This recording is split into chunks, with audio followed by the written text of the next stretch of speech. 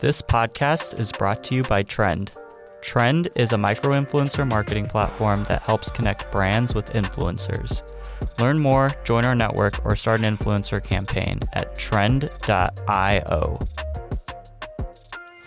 Hey everybody, welcome back to the DTC Pod. I'm your host, Jay, and today we have an awesome guest with us, Taylor Lagasse, who's the co-CEO and co-founder at Kinship, an influencer marketing agency. Super excited to have Taylor on the program here. We're going to be talking about an awesome strategy that he ran with Animal House Fitness, helping them grow from basically zero to $1 million in 4 months using creators, and just a bunch of other stuff around creator marketing. He's an expert in the space. You should definitely follow him on Twitter if you're not already following him. I know he tweets a lot of stuff about influencer marketing and creator marketing. But before we dive into everything that we have lined up over here, pass the mic over to Taylor. Taylor, welcome to the show. If you want to give a quick little intro, tell us about kind of what you do, what your background is, and a little bit more about Kinship as well. Yeah, I mean, man, I need to hire you to start doing my intros every day of the week when I get onto like any sort of client or BD calls. That was awesome. But excited to be here. Yeah, co-CEO, co-founder of Kinship, an influencer marketing agency within the D2C e-commerce space. Here to talk about the Animal House Fitness case study today. A little bit of background on me. Prior to starting Kinship, I was at a growth agency called Common Thread Collective, where I spearheaded the influencer department there and ran paid media. Prior to that, was at an NFL marketing agency called Athletes First, doing the macro celebrity influencer deals. Think Clay Matthews, Aaron Rodgers, State Farm, sort of commercials and that type of thing. And then played football at UCLA. And during my time there, started like an events company, I would say, with P. Diddy's son, Justin Combs, who was a teammate of mine. So all throughout my career, it's been nothing but influencer marketing. A little bit of background, what brought me here today. But yeah, Kinship is an influencer marketing agency. We're coming alongside brands within the e-commerce D2C space. Yeah, sweet. That's an awesome intro. So I know we're here to talk about a little bit of creator strategy. I know you got connected over here on the podcast through your tweet about your strategy that you did for Animal House Fitness. So let's kind of talk through that a little bit. I know you have your full thread on your Twitter account, but for those that might not have gone through it and read through it or looking for a little bit more context there, can you kind of describe the strategy that you ran, or just kind of take us like step by step or even play by play for going from 0 to $1 million in 4 months, which is pretty insane to do for any brand? Yeah, I would love to. And Jay, and please help navigate this conversation as well. But my ideal scenario from this podcast is everybody leaves with an action plan. I don't want to hide any trade secrets here. I want to be able to be as transparent as possible with A through Z, what you're exactly asking for, your step-by-step process of how you can go try this out internally and see if you can get a win for yourself. So yeah, would love to hand deliver the playbook here.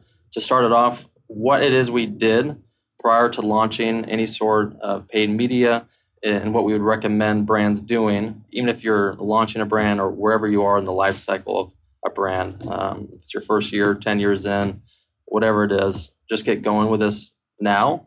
We did influencer seeding. And so what is influencer seeding? Influencer seeding, a quick definition, is just seeding your product out to influencers, no strings attached. So each month, what we did was seed a minimum of 100 influencers the product on a monthly basis. And so in order to seed your product to 100 influencers, you obviously have to identify the right people. You have to reach out to them. And typically, for identification purposes, we used a platform called Tagger. If you're familiar with the influencer marketing space, you may have heard of Grin, Aspire IQ. We vetted them all for identification purposes, but Tagger specifically ended up being the most robust for that purpose. That's a costly platform for some, maybe. And if you're looking just to try out this, I would recommend getting on Facebook Brand Collabs Manager. That's a free tool to be able to use. But that's for identification purposes. Identify a mass list of influencers that are great content creators that align well with your brand. Reach out to all of them with a message saying, hey, Jay, we think you're a great brand fit. We absolutely love the content you consistently put out. We think you'd love our product.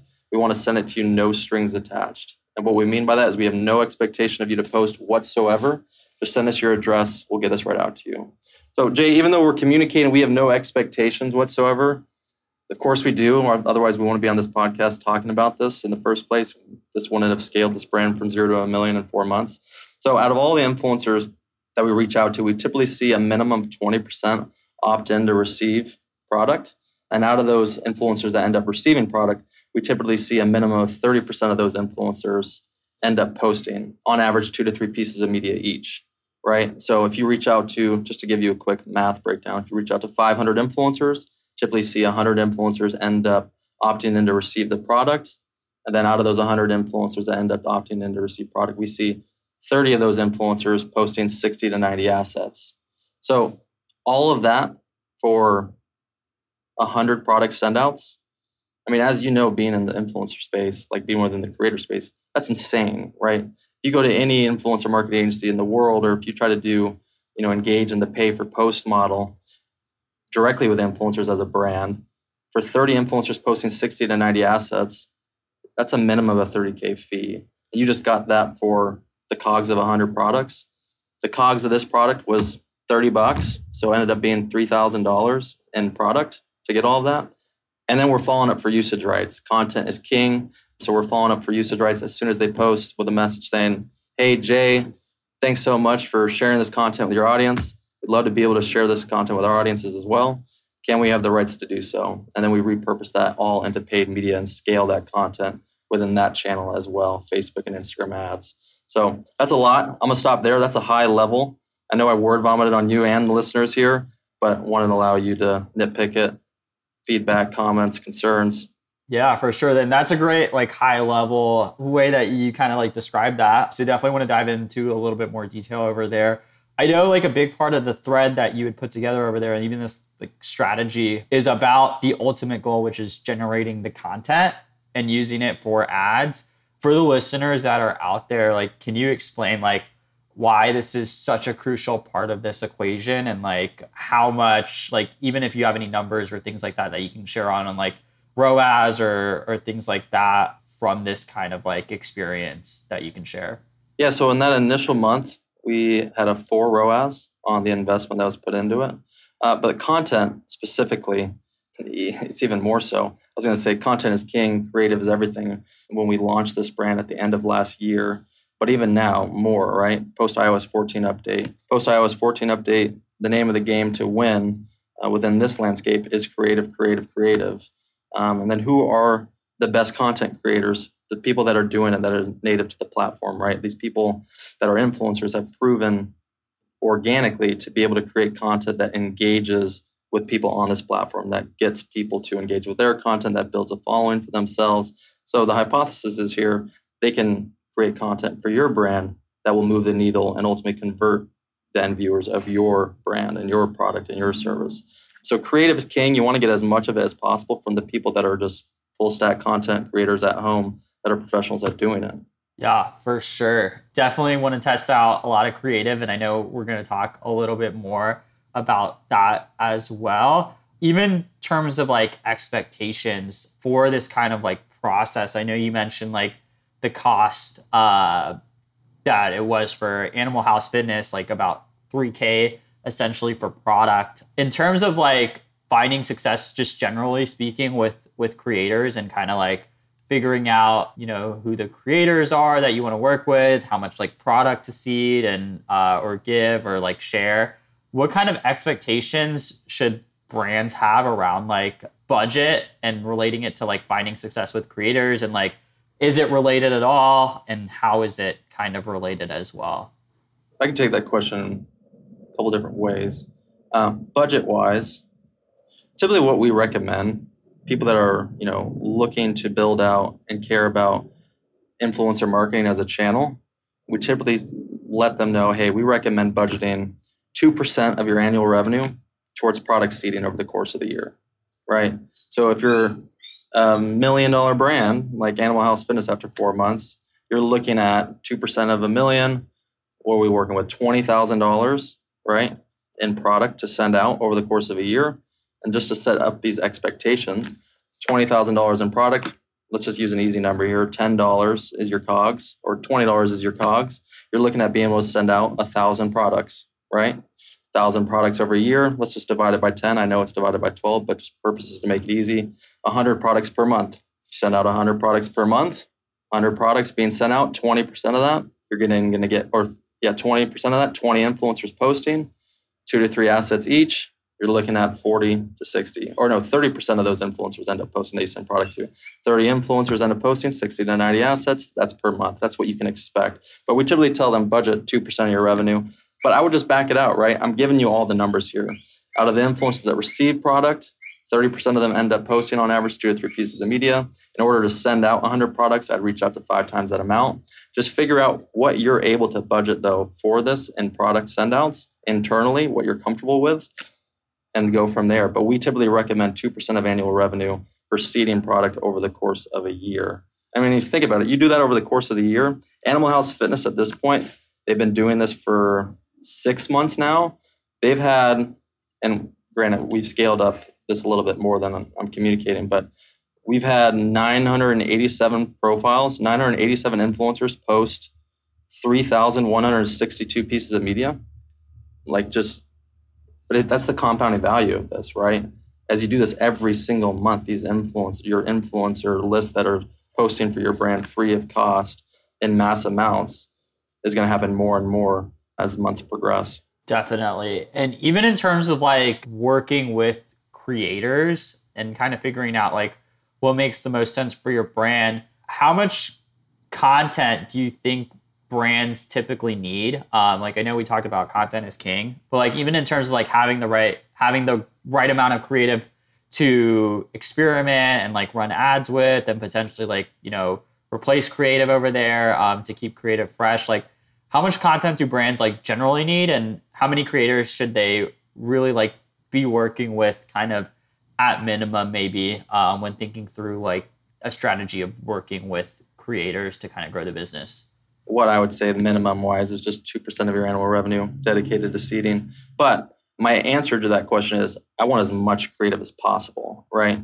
Because when I repurpose this into paid media, so we do seeding as an agency, we also run paid media as a separate service, just because we want control over the creative we're getting. Because in any month, we're getting 60 to 90 unique assets, right? From the influencers that we're creating content with from these seeding efforts. 60 to 90 unique assets, not iterations. Like this isn't a studio shoot where like we're going to provide 60 to 90 assets. These aren't iterations, they're unique assets. So it can be turned into well over 100 ads. Not many agencies out there, or not many media buyers out there that are working for brands internally are launching 100 ads in a month, just because it's a lot of labor at the end of the day. That's my hypothesis, at least. But how that translates into paid media at that point is, I don't know how familiar with the listeners are with like dynamic creative testing, but within Facebook ads, you can launch basically what are called dynamic creative tests, where you can put into that dynamic creative test 10 pieces of creative. You can feed it those 10 variables, and basically Facebook will then allocate the budget behind what it identifies as the cream of the crop creative, the top performing creative within a given audience that it's targeting. And you can set what are called cost cap bid strategies on those campaigns where, hey, Jay, you tell me your CPA target is $20. I set that campaign CPA target at $20. None of that creative that I put into the dynamic creative testing campaign will receive any spend unless it's hitting that $20 CPA. So no money's being wasted.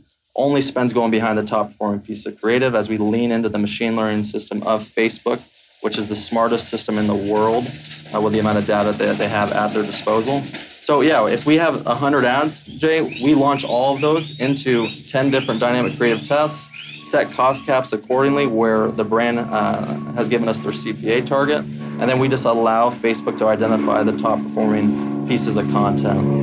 And then from there, about 3 pieces of creative within paid media on paid social typically, rise as the cream of the crop out of the 10.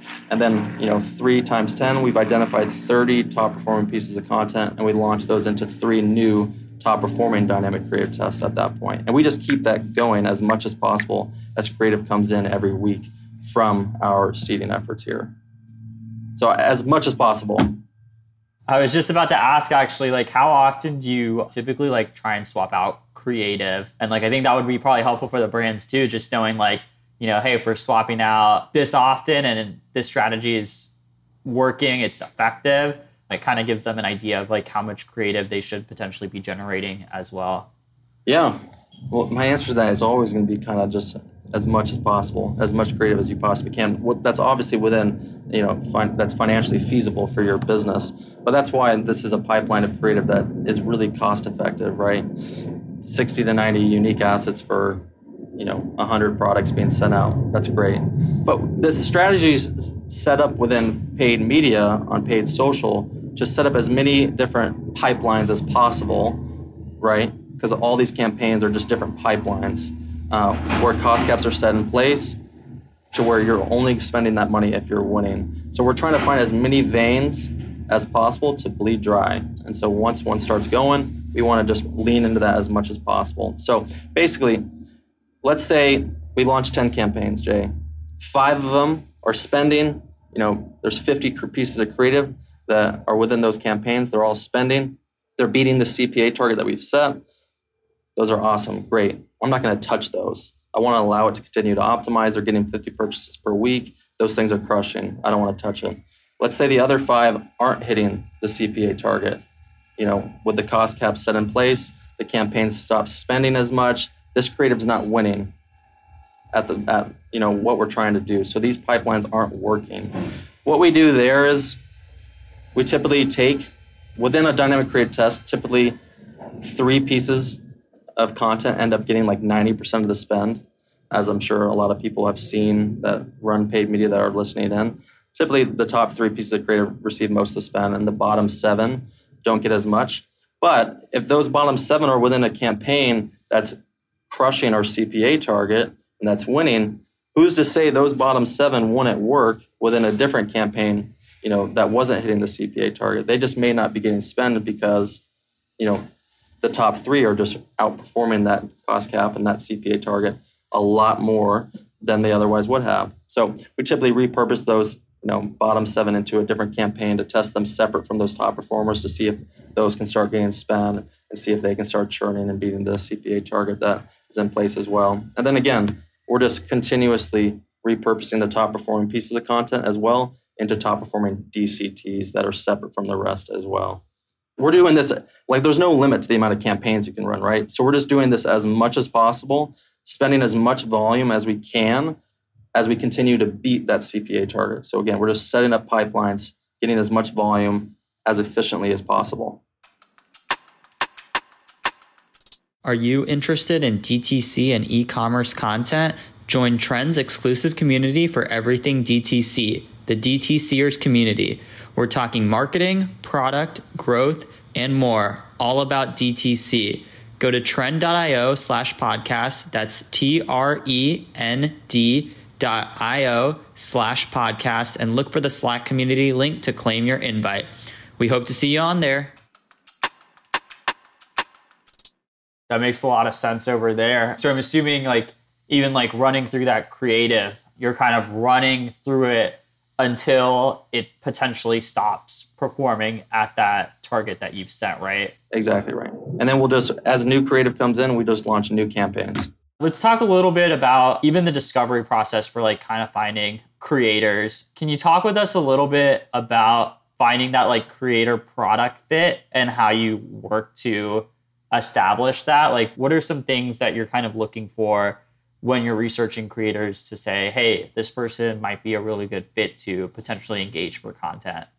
Yeah, so obviously we lean into the brand for the quantitative data, right? We help navigate that conversation with them, of course, but a lot of the time, or every day, every week, the brand's always going to know, their brand better than my team and us, right? So we really lean into them for the quantitative data that they want to see in the makeup of the influencer. So the type of persona that's going to be representing them, the demographic they're going after. Again, we can help with that conversation based off who is the customer profile, who's in Google Analytics that's actually purchasing this product, etc. Once we have all of that, like I said, we plug that into our search engine that we use internally, Tagger.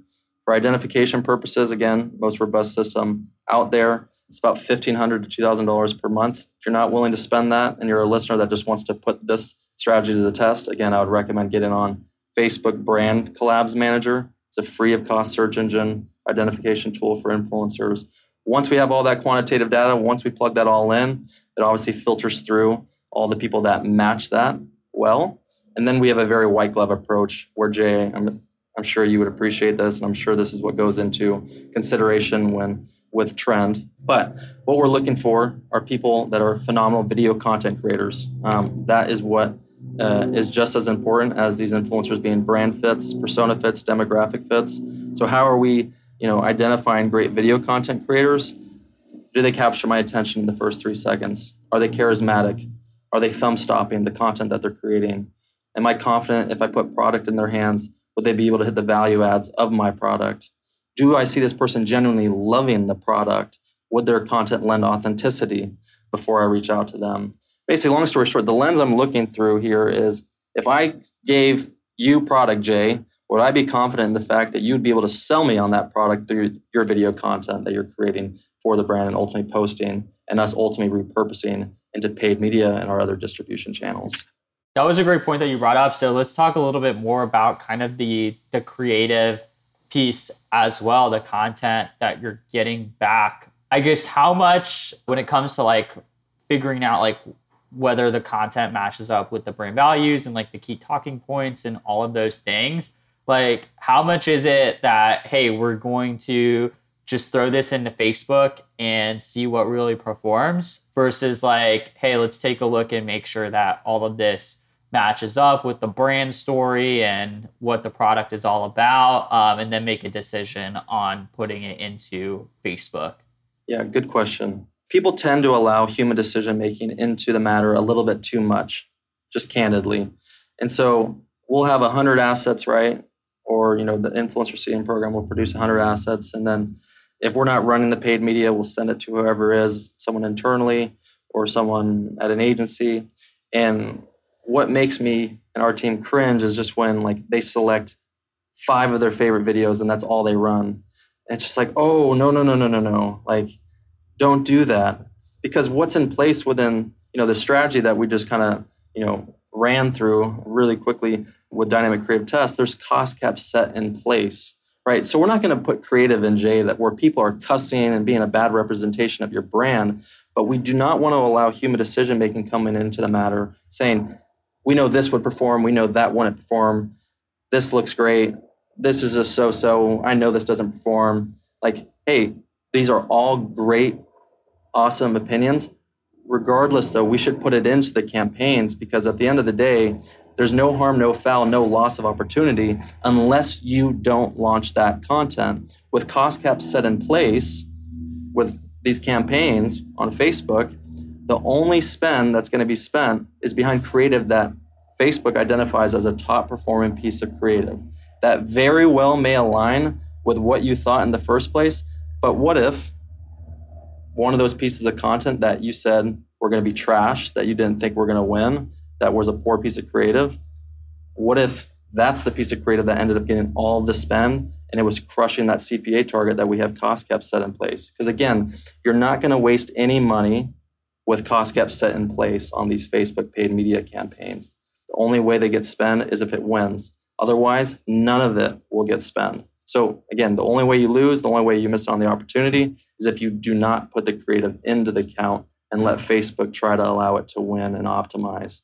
So obviously though, Jay, we're not running any creative that is a poor representation of the brand where people are cussing or anything that goes against their brand in any sort of way. That makes a lot of sense over there. And it's really just letting Facebook kind of do its thing and figure out how that works. Let's talk about like also like creators for working on different campaigns for different brands and things like that. I know you mentioned that, the way that you and your team work is like, hey, like once we kind of get things going, we're going to scale this. We're going to start putting more money behind it. We're going to get more creative and things like that. Is there kind of like how many creators like you kind of look at to work on like a campaign? Or is it really like, hey, like as many as we can continue to identify and continue to work with, we're just going to keep going and the sky's kind of the limit there? Yeah, I mean, typically how we come alongside brands on a month-to-month basis is we're identifying and reaching out to 500 influencers per month. And that's probably where you've heard me on this podcast kind of allude to that number breakdown a majority of the time. So 500 influencers get reached out to, a minimum of 100 influencers end up getting product, and then a minimum of 30 influencers end up posting 2 to 3 assets each, 60 to 90 posts in total.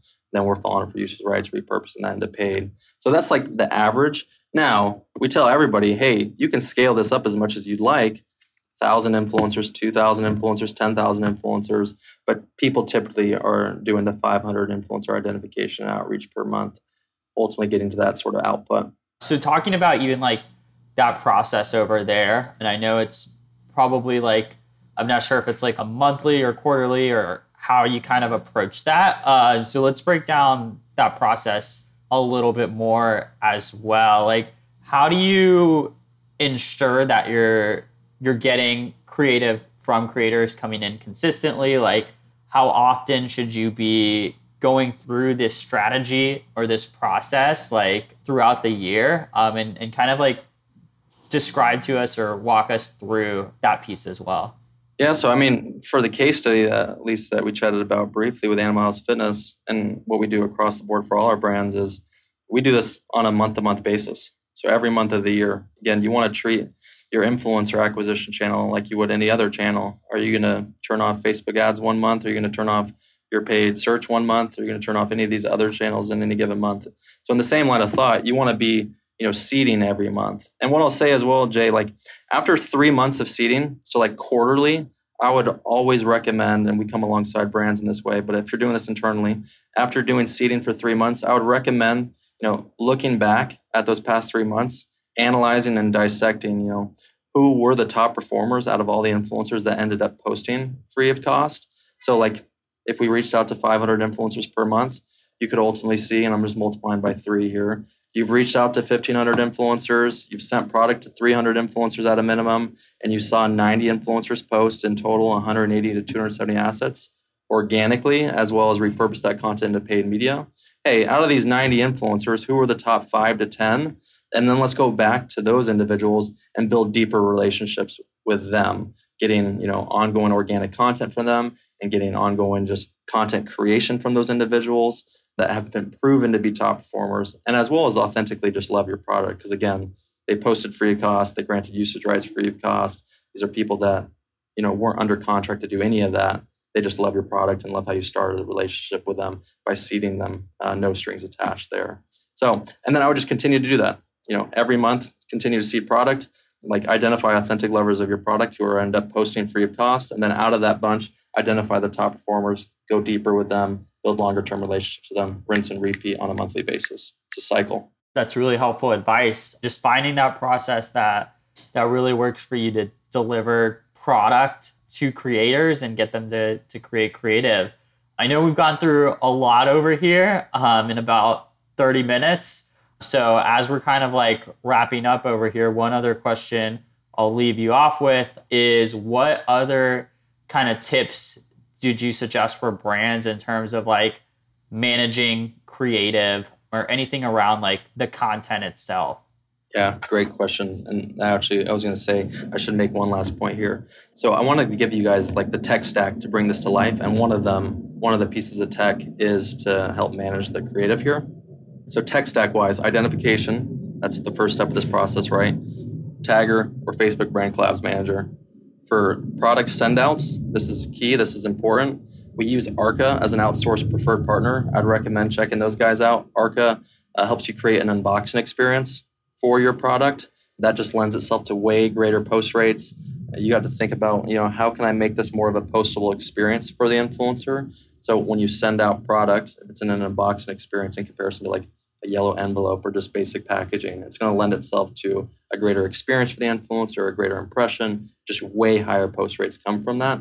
Arca, ARKA, that's our outsourced preferred partner, really cost effective.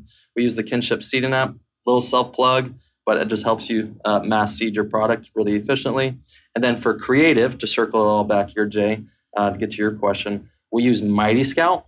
Mighty Scout's a really cool tool. So obviously we don't have tracking links for these influencers, right? It's no strings attached. So we're not alluding to them posting in any sort of capacity.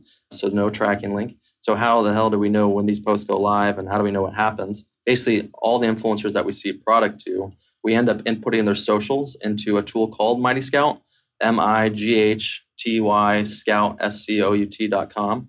And basically, in real time, Mighty Scout aggregates all the organic analytics around influencer posts that go live about your product and your brand, and then collects all of those analytics, reports about it. And then the biggest value add, in my opinion, is you're able to download that content from their platform right there and then. Then we reformat it 9x16, 1x1, get it captioned, create iterations off it, launch it into paid media. So Mighty Scout is a really valuable tool, super cost effective as well. Every username you input into their system is like $2 a pop. And the back and forth that it would entail for you to get that content for the influencer to send it over to you would be a nightmare. So very much so worth the money. And then you get all the organic analytic tracking of it as well without giving them a tracking link. So it's a win-win. Very cool. Yeah. I mean, that managing content part is super difficult, and that's an awesome tech stack over there. Trend, I know, does similar stuff as well in terms of the content front to kind of put everything together. But those are all great ways to kind of manage that. And the key part, like you alluded to, is it's all about the creative, testing all that creative as much as you can and kind of learning as much as you can through Facebook. But Taylor, it was awesome having you on the podcast over here. A great time chatting about creator marketing, using creative, how to kind of think through some of this stuff, how much you should be testing, making sure you're removing biases and all that good stuff. So as we kind of wrap up over here, I'm going to turn the mic over to you one last time. If you kind of want to share what are some things that you're working on, what's kind of next for you, and where people can also learn more and connect with you as well. Yeah. If you're interested in anything we just chatted about or influencer marketing in general, I would check out my partner and I on Twitter. My partner's name is Cody Wittick. Cody, and then Wittick is Wittick. Then Taylor Lagasse on Twitter as well. It's a great place to find us, a great place to just tune in and hear any other items that we have discussed about strategy-wise. And we just kind of, as you probably heard on this podcast, we very much so give away our strategy A through Z, and we're very transparent about it. There is just a lot of misinformation in the influencer space, as I'm sure you guys over at Trend are in the know of. And so we just want to make sure that people are going to try influencer marketing. You guys can get a win doing it in the most cost-effective way as possible. So just go try this out for yourself internally, see what happens, and then I look forward to hearing all the case studies that come from it. But that's what we'll be doing over here on our NJ. We'll be seeding product influencers, creating as much content as possible, trying to scale it through paid social. Awesome. Well, excited to follow along everything that you're working on. Taylor, appreciate you joining on the podcast. Great having you on here. I know I learned a lot, and I'm sure our listeners did as well. If you did, feel free to drop a quick rating and subscribe to the DTC pod. Other than that, we'll see you next time. Thanks again for joining us, Taylor. Thanks for having me, Jay. Appreciate the time.